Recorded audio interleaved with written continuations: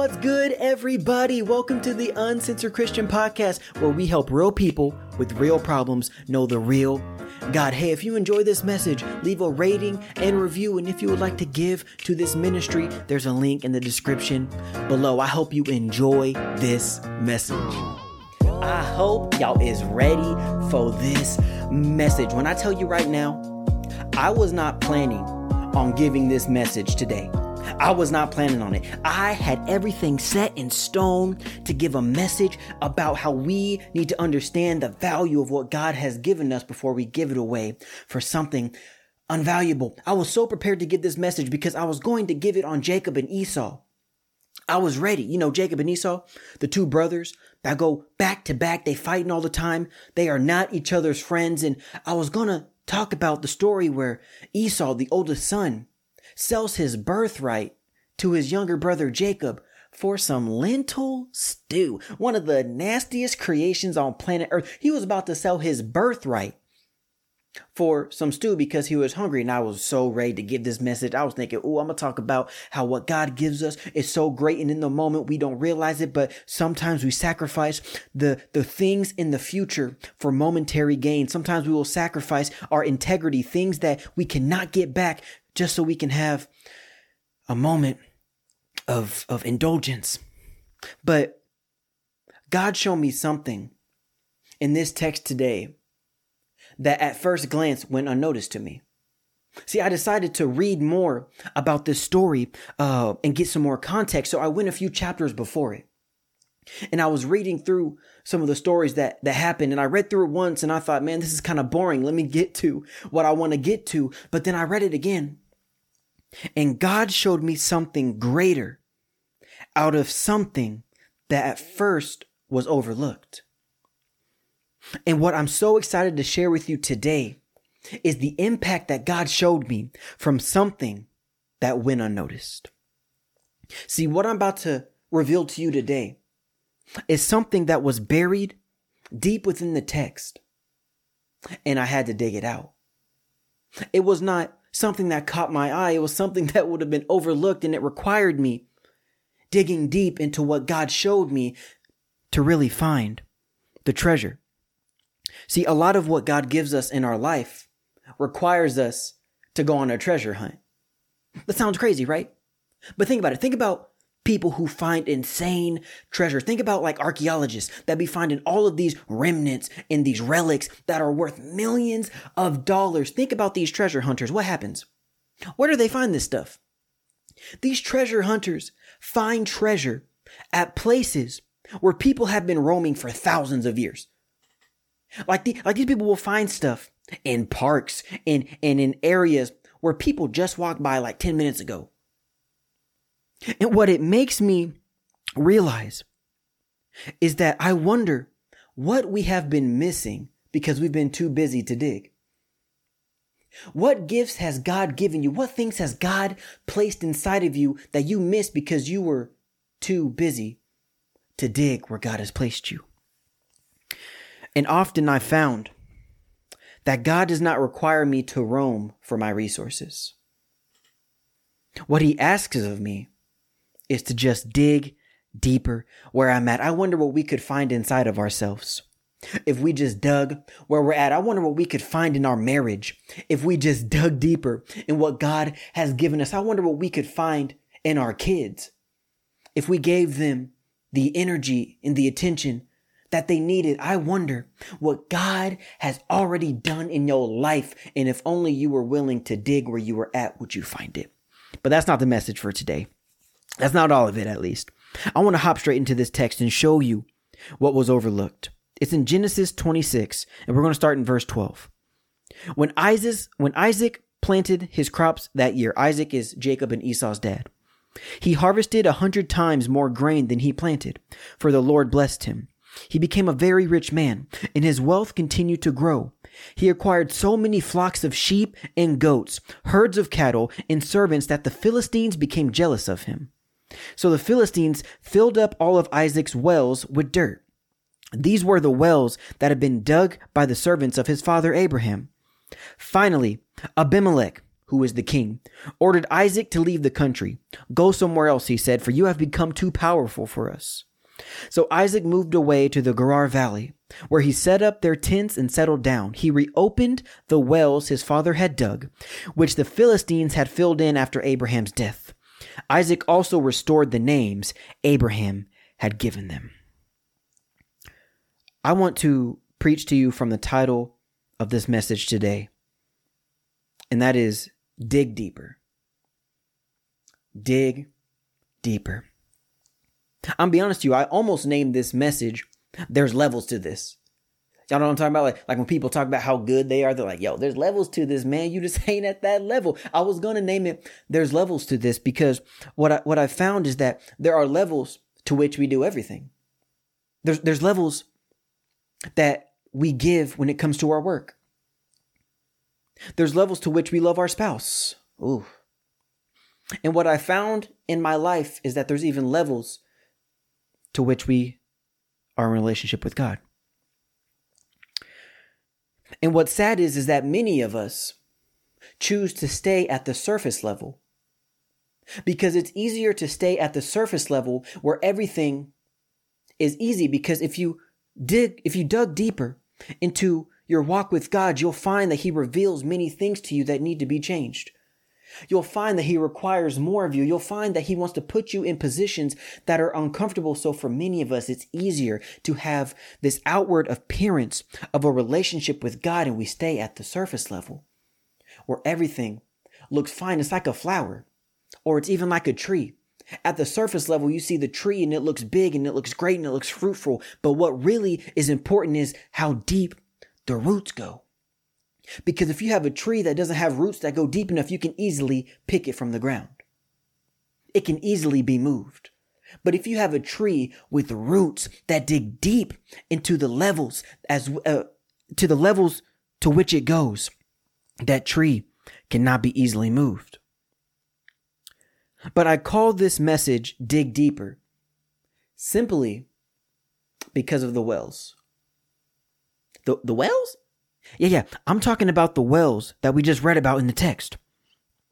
The wells that Isaac went to whenever he got kicked out because he got too powerful, because God blessed him too much. So the world did not like what Isaac was doing. So they had to move him away.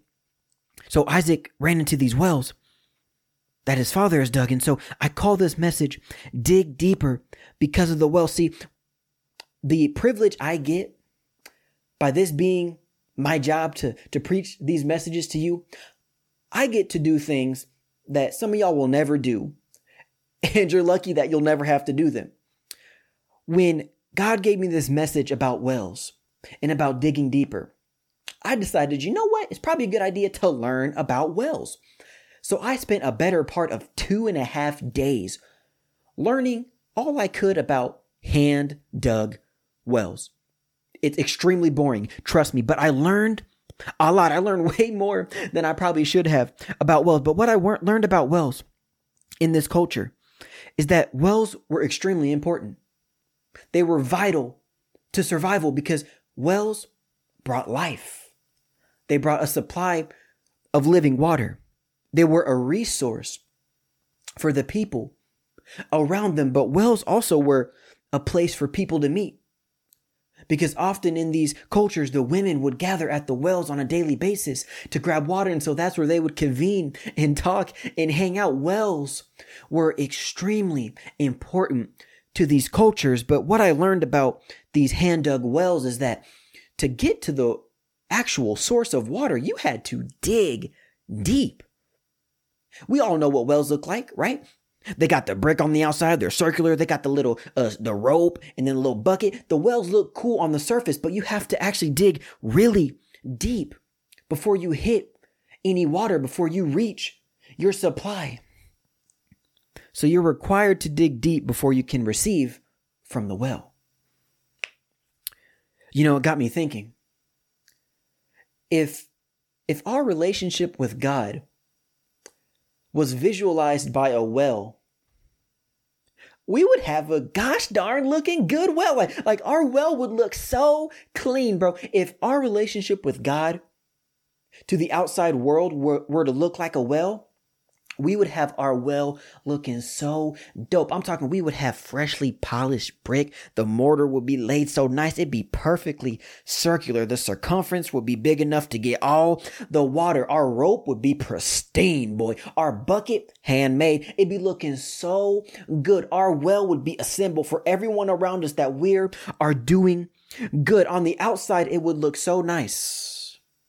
On the outside, our well would be an inspiration to other people. But if we allowed people to get close enough to our well, if we allowed people to truly see what was going on the inside, they would see that our well would be empty because we never bothered to dig deep enough to reach the supply. See, many of us at the surface level will try and treat God like a well. We'll treat God like something that we can go to when we're in need. When we need a refill, when we need a pick-me-up, when we need to say a prayer to make us feel better, when we need some help with our finances, we'll ignore God all day long when we're filled with other things. But the second that we need a little something, we'll go to God to see if we can get a refill. And otherwise, he's left alone. But what we have to learn is that before we can take from the well, before we can just come to God expecting to get this, that, and the other, we need to first be able to dig deep enough into what he's called us to do so we can reach our supply. And so God gave me this word. He gave me this text in Genesis 26. And I wanted to find out how deep it went. Since I named this Dig Deeper, I decided to dig deeper into the text and just what we see. Because all you see at the surface level is that Isaac got rich. He was stunting. He was wealthy. And they kicked him out because of it. And then all you see after that is he just found some wells and refilled them. Reopened them. No big deal. But I want to dig a little bit deeper, because I believe the Holy Spirit's not done teaching us something from this text. But God gave me this word, and so I decided to dig a little bit deeper. And what caught my eye is that when Isaac got to the wells, the first thing that he did was he reopened the wells that his father had dug. And this was interesting to me. It was interesting to me that he reopened the wells. Because essentially what he's doing is he's reopening something that had already been used up. He's reopening something that has already served its purpose. He's reopening something that the world had already forgot about. And it made me think, aren't you glad that God is able to use the parts of you that are used up? That God is able to use the parts of you that have served its purpose. Aren't you glad that God is able to use the parts in you that are so tired from its constant work? Aren't you glad that God can pull out of you things that you once thought were dead? He reopened what was once cut off. And so I kept digging because I wanted to figure out why these were filled up. Why did they stop these wells? And so when I kept digging deeper, I found out something in the text, because a few chapters before that, I read about Abimelech, the same king that kicked Isaac out of town. This same king had interactions with Abraham. And what was happening is the Philistines were filling up Abraham's wells. So Abraham ended up having an enemy who was fighting against him, filling up his supply, filling up his source of life. They were attacking him at the very thing that could potentially take him out. And this opened my eyes, because now Isaac is fighting against the very same king and the very same people that filled up the wells that his father had once dug that brought life is now kicking him out. And he's having to deal with the repercussions of his father's enemies. And what it makes me think, and what it opened my eyes to, is how sometimes in our lives we may be fighting the same enemies that those before us did. You may be fighting the same enemy of addiction. You may be fighting the same enemy of divorce that runs in your family. You may be fighting the same enemy of disorder and disease that tends to come down generation to generation. You may have to be dealing with the poor financial choices that your parents made. You may be having to deal with enemies that your parents once fought. But what I got to let you know is that God is able to reopen the things that you once thought were shut off. God is able to reopen. God is able to reopen some things in your life.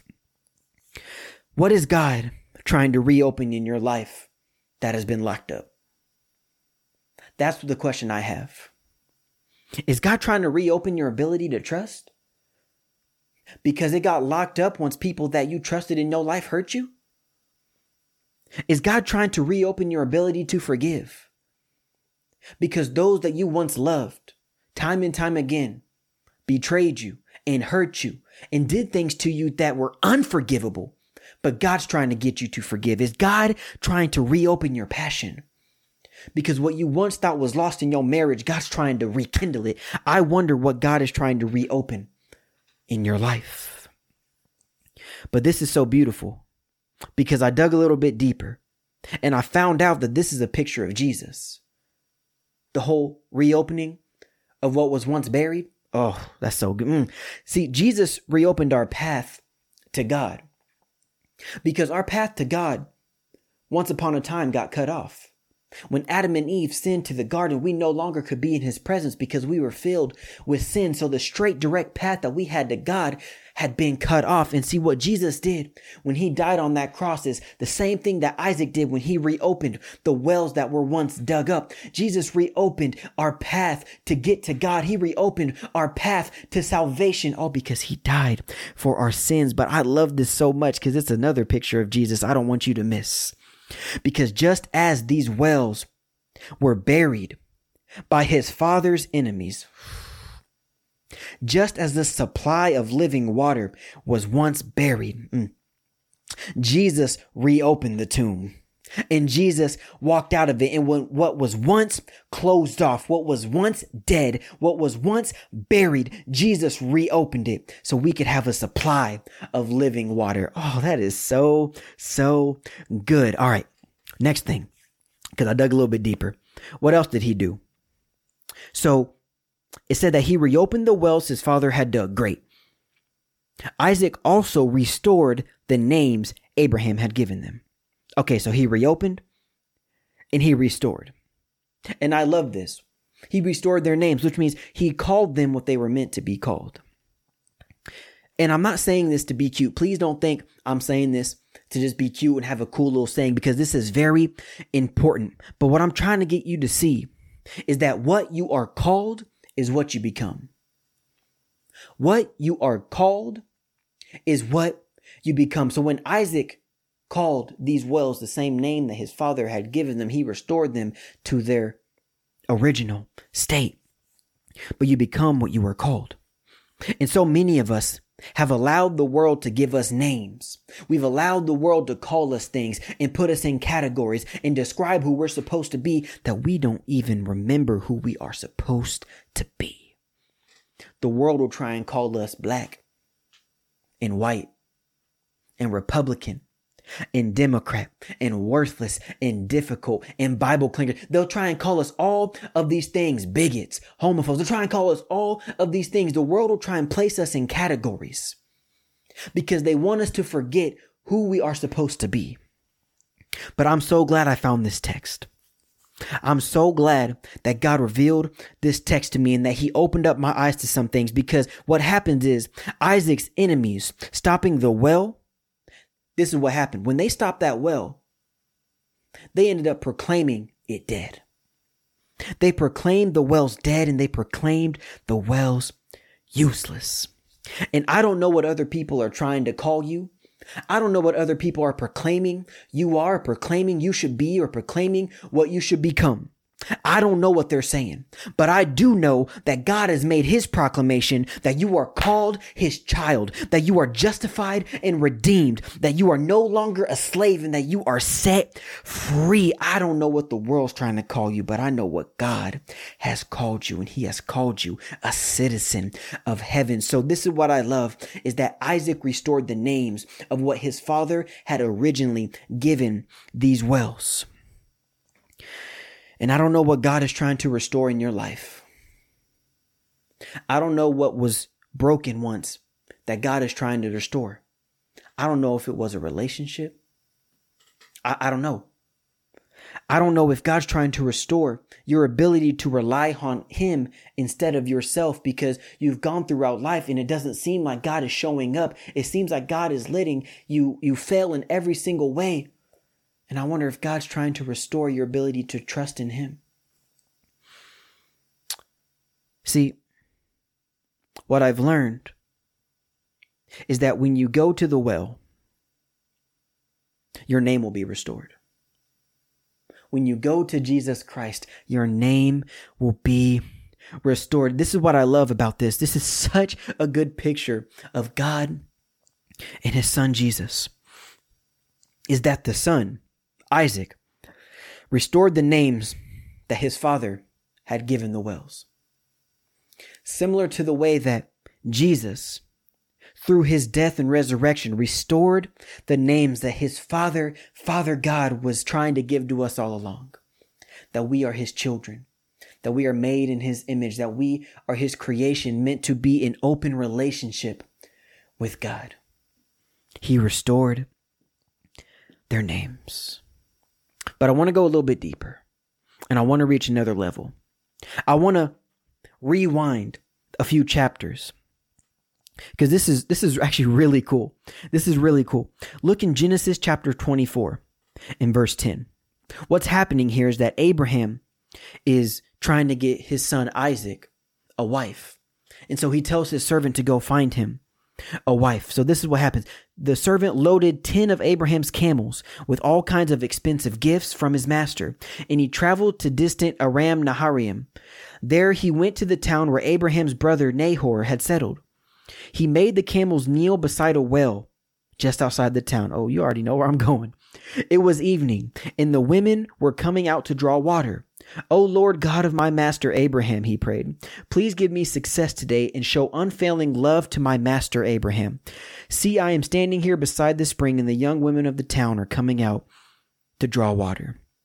And how this story ends is that his servant prays a prayer that if he asks a woman at the well to give him water, that if it's the one that is supposed to be for Isaac, she will offer water to his camels as well.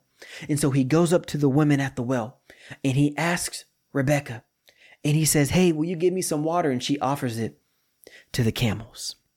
And so there he was able to find Isaac's wife. And this is so interesting to me. It's interesting that his wife was found at a well. His wife was found at a place of living water. It just makes me wonder, what could we find if we spent time at the well, if we spent time with God, if we spent time coming to God day in and day out, if we went to the well like our life depended on it, like we needed this resupply, if we came to the well every single day, I wonder what we would find at the well. See, the servant knew who would be at the well. Because like I told you before, wells were a place of social gathering where the women would come and draw water for their family. So the servant knew this, and he knew who was going to be at the well. It reminds me of Jesus when he finds the Samaritan woman at the well, because he already knew she was going to be at the well before she arrived. And it's funny because she went to the well for a sip, and Jesus was waiting to give her salvation at the well. She went out of necessity because she needed to get water for her family, but Jesus was waiting to give her abundance. What I want you to see is that God already knows when you'll be at the well. God already knows when you'll come back because you ran empty. God is already waiting for you at the well. It's just going to take you showing up at the well to meet God where he's at. I just want to pray real quick. Father God, I thank you for this message. Lord, I thank you that you are a living well. You are our supply when we run low. Lord, I thank you that you are able to restore and reopen the very things in our life that we once thought were shut off. I thank you that you are a God of generations, that the things that once plagued those that came before us, you are able to redeem us from those things. Lord, I pray that you help us get to the well, that you help us not just have a well that looks good, but a well that we've dug deep enough to actually get a resource from. Lord, I thank you for all that you do. In Jesus' name I pray. Amen. I thank y'all so much for hanging out with me today. I hope you enjoyed this message. If you want to listen to more, we got more content on the podcast. Just hit that link down below. I will catch y'all next week. Peace out.